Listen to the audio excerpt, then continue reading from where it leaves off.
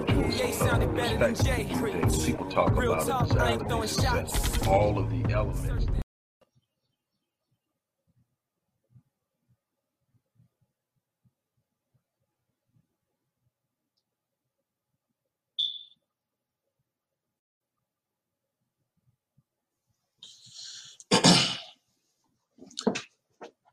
Good morning, everybody. Dr. Rick Wallace dropping in on you. This is a little different than the normal things I normally do on Facebook live streams in the morning. While I may drop a few gems on you that may be considered inspirational, motivational, empowering, or encouraging, this is more informational things to share with you to keep you as informed as possible. I am a firm believer that the more informed and educated you are on any matter, the more empowered you are to make logical and profitable, beneficial decisions. A feeling of helplessness normally comes from a state of ignorance. And when I use the term ignorance, I am not using it in the sense of some form of slight or disrespectful attack or insult. I'm using it in the meaning in which it was initially intended, and that is the lack of knowledge in a particular area or on a particular subject. We all, at some point, level in some way, suffer from ignorance. No one knows everything. The goal is to know as much about the things that impact you as possible. One of the things that I have said over and over again in my teachings, in my writings, in my books, is that we fail to progress as a people primarily because we fail to understand how things work. We trust way too much on mainstream media to set the tone of our perception, the tone of our interpretation, and the direction and scope of our behavior. And that is because we refuse to gain an understanding of how things work. I want to, on the top of this, I want to talk about some things that I've shared. The thing is, no person is, exempt from ignorance. No person knows everything. No person has all of the answers. And the thing that drives me in my yearning to understand things so that I can be a cog in the wheel of solution is the fact that I don't know everything. The fact that when someone presents something to me, no matter how diametrically opposed it may be to my current holdings, I will review it because I don't know everything and because I need to be able to evaluate every angle. And so what I want to kind of talk with you about are some things that I noticed that should definitely be paid attention to. But before I do that, on the top of this, I want to just point out something that should be obvious, but obviously it isn't. I want you to understand that people can actually point out things that may not be, for lack of a better term, in alignment with what you think without totally disagreeing with what you think. I think it's important that we understand that. There were some posts last week that I posted, and my point was, I think that we have to be calm. And in each one of those posts, I made sure to make clear that my family and I in my house were taking all the necessary precautions. We were following the mandates and the suggestions of healthcare experts on how to deal with this. We were practicing social distancing. We were staying in the house unless it was absolutely necessary to go out for the things that are essential for us to, maintain in the house, i.e. food. We were working on building our immune system and a bunch of other things that are out there. We were doing that. But at the same time, I was talking from a point and perspective of understanding media control and propaganda. The importance of understanding when there is an agenda behind the panic and the fear, and to understand that, because that's going to have a highly elongated impact on us. The longevity of the repercussions of what's transpiring now will outlive this first wave of COVID-19. You got to understand the coronavirus has been around in many forms for many years, and COVID-19 is just another form of this virus and its impact. And a lot of what is sparking the fear is the novelty of the virus, meaning that we really don't know a lot about it. My thing is, if panic doesn't produce any type of desired result, what good is panic? History doesn't show well or vote well for panic. There are no teachings throughout the annals of history where panic served a positive purpose. As a behavioral specialist, what I can tell you is panic negatively impacts the ability to make good decisions. It simply does. Physiologically, emotionally, and mentally, it's proven beyond a shadow of a doubt that panic produces a negative response outside of any situation in which there's an absolute immediate need to remove yourself from a situation, fight or flight. Somebody's shooting in a building. That panic will make you move, but it could also make you make a poor decision in which way to move. It's literally all these different variables you have to look at. But my thing is, I've never set up and at any time said what's happening now isn't real. I've never suggested to ignore the fact that we have a situation on our hand. Matter of fact, I've said specifically, me and my family are doing everything we can to stay safe. What I'm saying also at the same time is be aware of what's going on. Be 4 or 5 moves ahead. There's a game. Everybody talks about chess and checkers, but there's a game played in the East that's been played for literally centuries. It's called Go. If you think chess is complicated, play Go. There are some people out there playing Go with your lives. And because you don't know, and because you are waiting on the people who are literally playing Go with your lives to tell you what they're doing, we're always behind. I'm just saying there's so much going on. There's always so much going on beneath the surface. And we normally sit up and we allow the people who have the controls to dictate the mindset.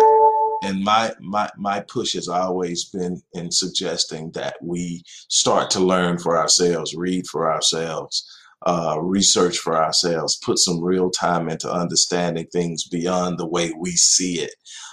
Probably one of the greatest epiphanies I had was the epiphany that nothing was as I thought it was. That there were so many different levels below and beneath what I thought I knew. And then the more that I thought I learned, the more I realized I needed to know. And that's been my journey ever since, is that every time I think I've got it figured out, there's an entirely different level. And that people have literally spent their entire lives passing down all of this, these strategies, these ideas. I mean, there's so much that you could, there's 1,000, literally 1,000 points. There's literally 1,000 points. And each one of those points, if you just started with that one point and devoted yourself to a lifetime of research in that one area, it would completely change your perception of where you live, how you think, and what kind of impact you feel you can have on this world. That's the things that are impacting us, and that's the number of angles that are influencing what's happening in the world today. And the more you are aware of it, the more powerful and influential and impactful you can be in it. You feel hopeless because you simply don't know. And you're looking at a world that's being presented to you by pretty much 6 people. 6 people own 13,000 plus media outlets in the world that are considered quote unquote mainstream media. That's a lot of power. And so I would suggest reading books like Propaganda by Edward Bernays, Brainwashed by Tom Burrell, just to get an idea of how the media is consistently used, how images, ideas are planted. And most of the things we think we're thinking are actually seeds planted. And I'm not trying to throw a whole bunch of conspiracy stuff out there. I'm just, hey, what's up, Mike? I'm just trying to challenge people to think beyond what's on the surface, to go several levels deeper, to literally take something and literally just start to unravel. You ever grab something that has a thread sticking out and you start to pull the thread and you think you're just going to pull the thread out, and all of a sudden you start pulling and things start to unravel, and the thread is literally the thread that's woven into the fabric that holds the fabric together. So the more you pull it, where it comes apart. You need to grab a hold of one of those threads and you need to start pulling and you need to start examining and you need to start looking far beneath things. My journey started in 1985. Not going to get into it, but it started in 1985. And I've taken so many different variations and turns and peaks and trying to gain an understanding of things. And while I think I have some insight, I know there's so much more to understand, but at least I'm not sitting here thinking what's on the surface is what's really happening. But now let's talk about something a little bit more solid, because I've been talking about something that a lot of people simply aren't going to grasp. Because there's this thing, if you want to take someone who's aware of something that you don't want people to be aware of, and you want them discredit them, you simply label them as theorists, a conspiracy theorist. And don't get me wrong, there's some people out here with some crazy crap that's going on that throw up anything that they hear. And what I want you to get an understanding of as I share this is happening on both sides. You got people on both sides throwing up stuff that they're seeing without verifying it, and it's causing more harm than good. You got the conspiracy theorists and you got the panic people. You got the people who are sitting up saying that everything is something, trying to do something, trying to get something. And then you got other people, the sky is falling and everything else in between. And we're looking at what can be verified, what can we prove, what can we do? In other words, there's this real simple thing. Most who grew up Christian learned this prayer, the prayer of serenity. You need to be able to have the strength and the courage to change the things you can, the ability to accept the things you can't, and the wisdom to know the difference between the two. The problem is right now, there's such a blurred line between what we see that we could be changing and what we feel we can't, that nobody is doing anything. That's the problem. Now, here's what I want to share with you. There was an update. Well, first of all, there was an update from the White House, and they're extending the social distancing thing throughout the month of April, which is definitely something that's changed from what the president had initially said, which was that he was going to push to have everything back up and running for the most part by Easter Sunday. Well, that's changed. There are some things that, despite everything that the wealthy elite have positioned themselves to believe about themselves, there are some things they don't control. And the one thing they don't control is nature. And I'm not going on a conspiracy tangent on one side or the other, this thing, whether it was man-made or not, there are researches and a whole bunch of stuff out there on both sides of this argument. I don't have time to even go into it. Whether it's man-made or not, now once it's been unleashed, nature takes over. So now you have this thing out there that is moving and it's behaving.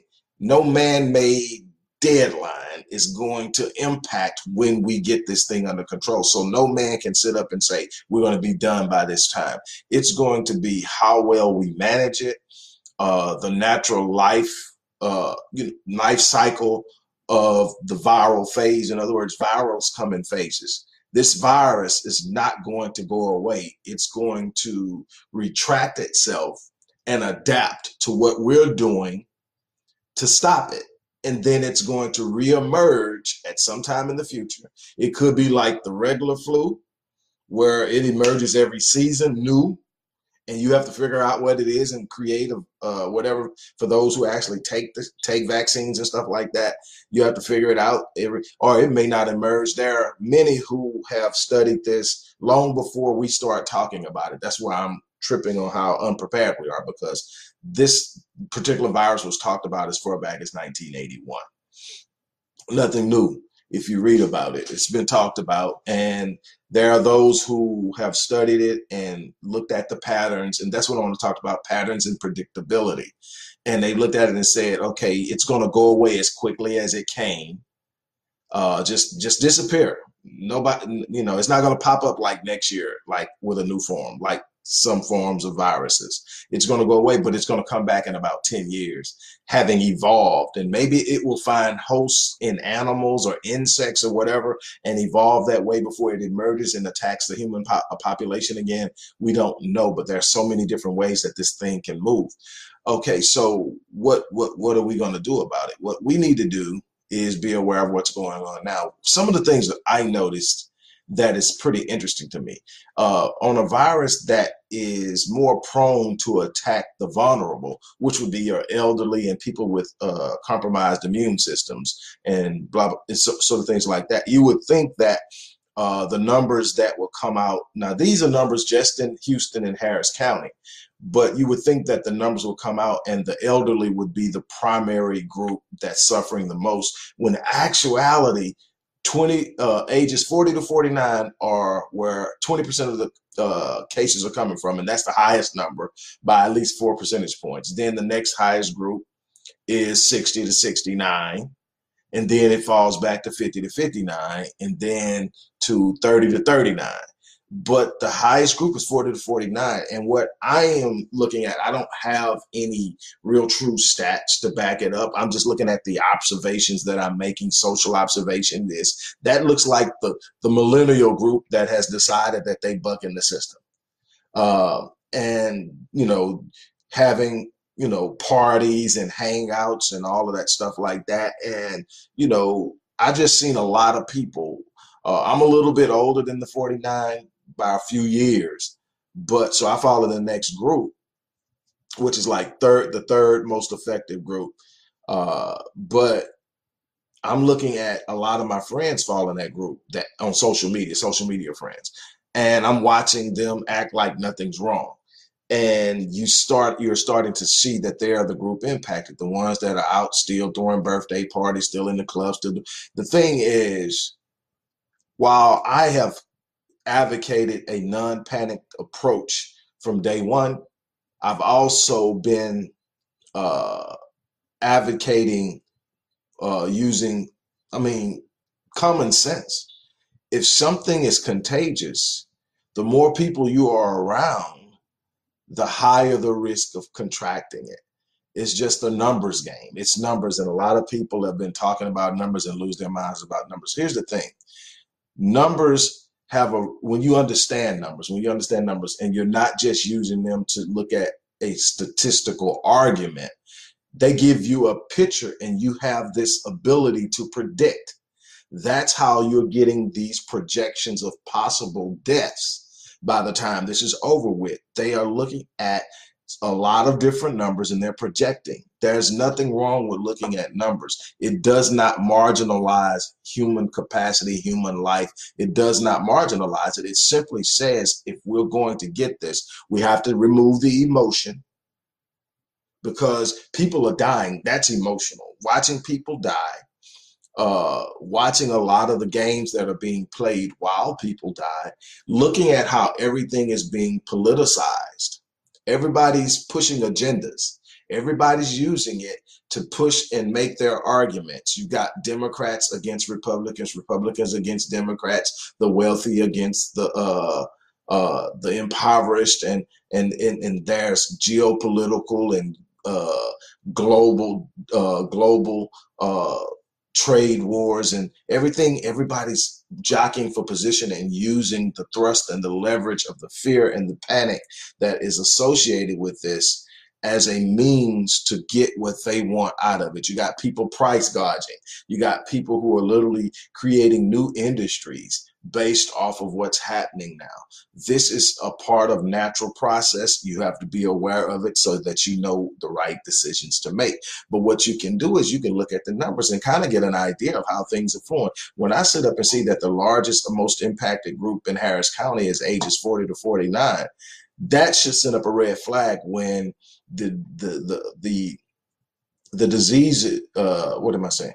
The initial principal understanding of the disease was that it impacts older people more.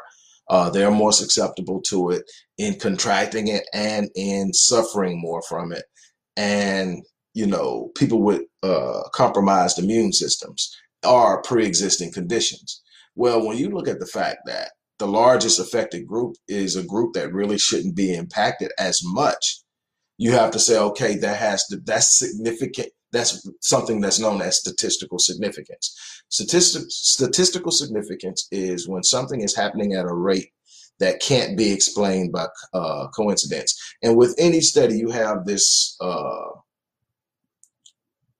percentage of, you know, where you could be wrong. And it's normally anywhere, depending on what you're studying, 5 to 7%. You know, and so if it's anywhere beyond 5 to 7% in variation, then you have to say it's statistically significant. When a group that shouldn't really be impacted as much is the leading group that's statistically significant, then you have to have an answer for it. Anytime something is statistically significant, you can't just say it exists. There has to be a reason for its existence. And so you start to look at it. And one of the things that immediately pops out to me is all these darn videos where people are just partying and hanging out and doing whatever. And you're reading these stories where people are contracting the virus. We still have a lot we don't know. This is definitely a novel situation. We don't know everything about it, and to sit up and pretend that you do know. See, there are these different levels, and this is what I'm talking about. It's easy to sit up and think you understand something because you know something, but there are too many variables to know to truly get a full understanding of what's going on. It's this constant motion and movement of all these different pieces. See, the thing is, there are so many other elements that extend outside of what you're able to see and understand. So when you look at it and you say, okay, you got these many people that are ages 40 to 49 that are contracting the disease. You got 47% female and 43% male. All of these are somewhat anomalies based off of what was initially set out about the disease. Initially, it was supposed to be a virus. I'm saying disease, a virus that was more susceptible at attacking males. We're finding out that at least in the situation within Houston and Harris County, that's not the case. It's attacking more females. More females are contracting it than males. I mean, about 4 percentage points, 47% versus 43%. And then you see that people in their between 40 and 49 are the most impacted group. And we'll move on. Still, don't dismiss the fact that our elderly are most at risk. Keep that in mind when you are judging the risk you're taking, because we are living in a situation in which the risk you're taking isn't only your risk, and that can't be stressed enough. What do I mean? I mean that if you're going to be around anybody other than yourself, then every risk you take for the people you're going to be around. If you're going to be around your children, you're going to be around your spouse, you're going to be around your parents, then you're taking risk for them as well, because they could be doing everything right, and you can bring them the disease because you're not taking care of your business. That's the dangers of not practicing social distancing and not going through the current precautions, is that you're not just living for yourself. That's what being in a social construct or a social reality or being social creatures is about. I've always said this to the live and let live people. The truth of the matter is everybody's behavior impacts everybody. You cannot have a social culture and not have that type of dynamic. That's what makes us social creatures. If we could live autonomous of one another, we would be, but we don't. And our choices impact more than us. So you may be perfectly healthy. You may be young. You may be able to get the disease and not even really experience any of the symptoms because you are in yourself strong enough to fight it off, but you are still a carrier. And now you're going to take that back to someone who may not be able to fight it as well, who may be very susceptible to its most deadly results. And so you have to be able to think that way. This is not about the political side of things. This isn't about whether it has a natural origin or if it's man-made. This isn't about all of the agendas that are floating around. With all of that stuff at play, and it's real, there are plenty of agendas floating around. Everybody's going to use this to make their argument and achieve their result as much as they possibly can. But what it doesn't change is that people are getting sick and people are dying. And what you have to do is be smart enough not to be a catalyst or a contributor to the growth and rapid expansion of this particular pandemic. What you have to be is one person who's sitting up saying, it won't be because of me. And the more people who take on that responsibility and actually walk it and live it, the better off it's going to be. There are a lot of things that came out in the mayor's thing. There a total of something like 20-something thousand masks coming from China. The city is purchasing a lot more masks. The city is talking about the capacity to reopen Kindred Hospital facility, which is a hospital facility that closed down not that long ago in the Heights area in Houston, which is very close to downtown Houston for those who aren't from Houston. And they have the capacity for as many as 100 beds and as many as 21 ICU beds if there is a need for overflow. What is important to understand, and this is a verified fact, that as of right now, the hospital beds in Houston are underutilized. What does that mean? That means that right now we have not reached the capacity of our ability to take care of people who come in with the illnesses. We still are below capacity, and that's where we want to remain. Police department, they're taking some new precautions. I think officers are now going to be required to wear a mask. There have been 11 police officers who have tested positive. One has been hospitalized. There have been how many firefighters? 5 firefighters have tested positive. No hospitalizations.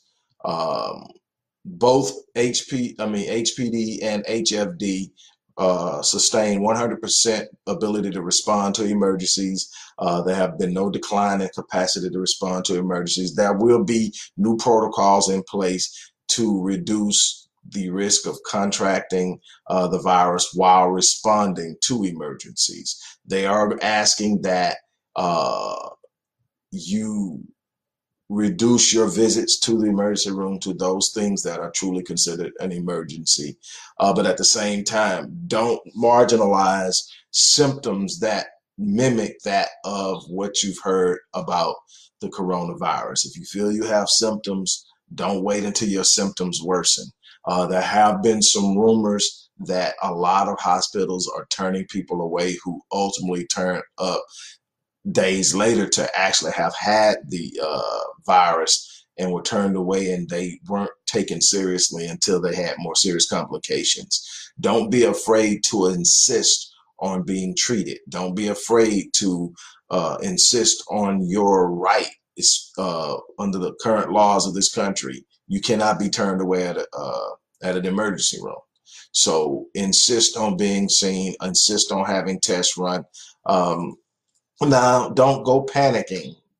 Every cough isn't the coronavirus. A bunch of us were coughing long before anybody said anything about the coronavirus. A bunch of us were dealing with mucus buildup. A lot of this stuff is just simply that we're not eating right. We're not taking care of our bodies. We're not managing the proper pH balance between alkalinity and acidity. Those are things that we need to take seriously. And there's so many other areas that we're suffering health-wise that actually makes us more vulnerable to a virus like COVID-19. And those are the things that we can work on. We can work on them for now, and we can work on them so that in the future, the next threat isn't that much of a threat to us. Those are our responsibilities. And I know it's not easy. Marion and I have been talking about this long before there was ever a knowledge of COVID, is how few options we have when it comes to healthy food in our communities, and in comparison to every block having 4 or 5 fast food restaurants on it. And then even when you think you're eating healthy, you're eating food that has in some way been modified. And so those are things that are going to be on our plate to figure out. We have to figure that out, or we're going to have to be more active and proactive in gardening, growing our own food, doing something that makes it sustainable. What happens if we weren't allowed to come out of the house at all? What do we have that could sustain us? Very few of us are growing anything. Those are the things you have to think about. I just want to kind of drop in and share some of those things with you. I hope that you guys are doing okay with the shelter at home thing. Not a whole lot has changed because we were kind of shut down about a couple of weeks.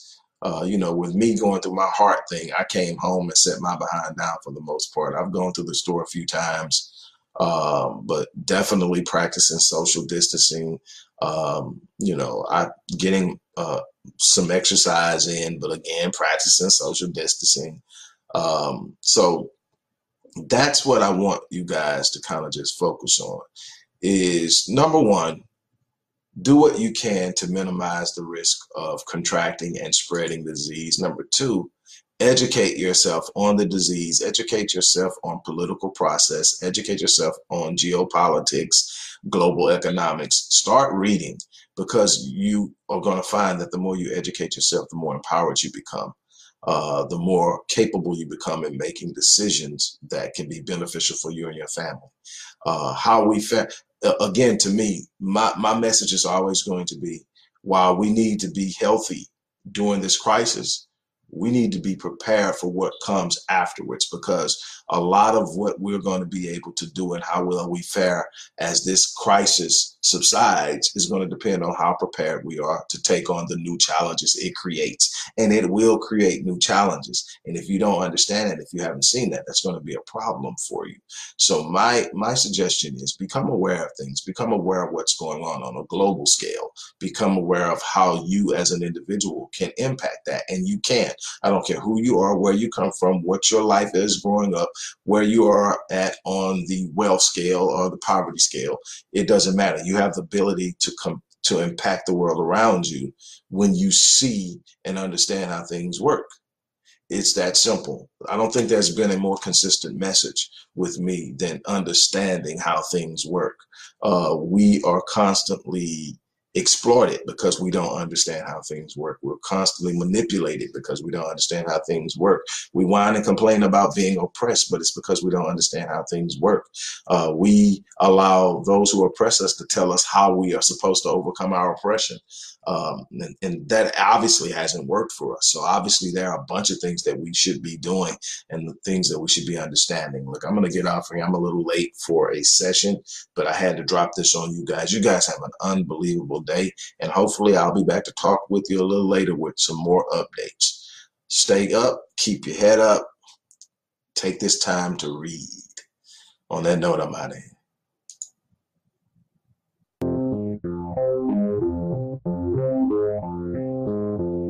The acquisition of some skills that are in high demand as the workforce evolves. We are offering training and courses in a number of skill sets that will be in high demand in this particular decade. From 2020 to 2030, we already know that there's going to be plenty of demand for about 8 to 15 skill sets that don't require formal education in the way of a degree of any kind, but just skill sets that you can demonstrate. Some are copywriting, coding,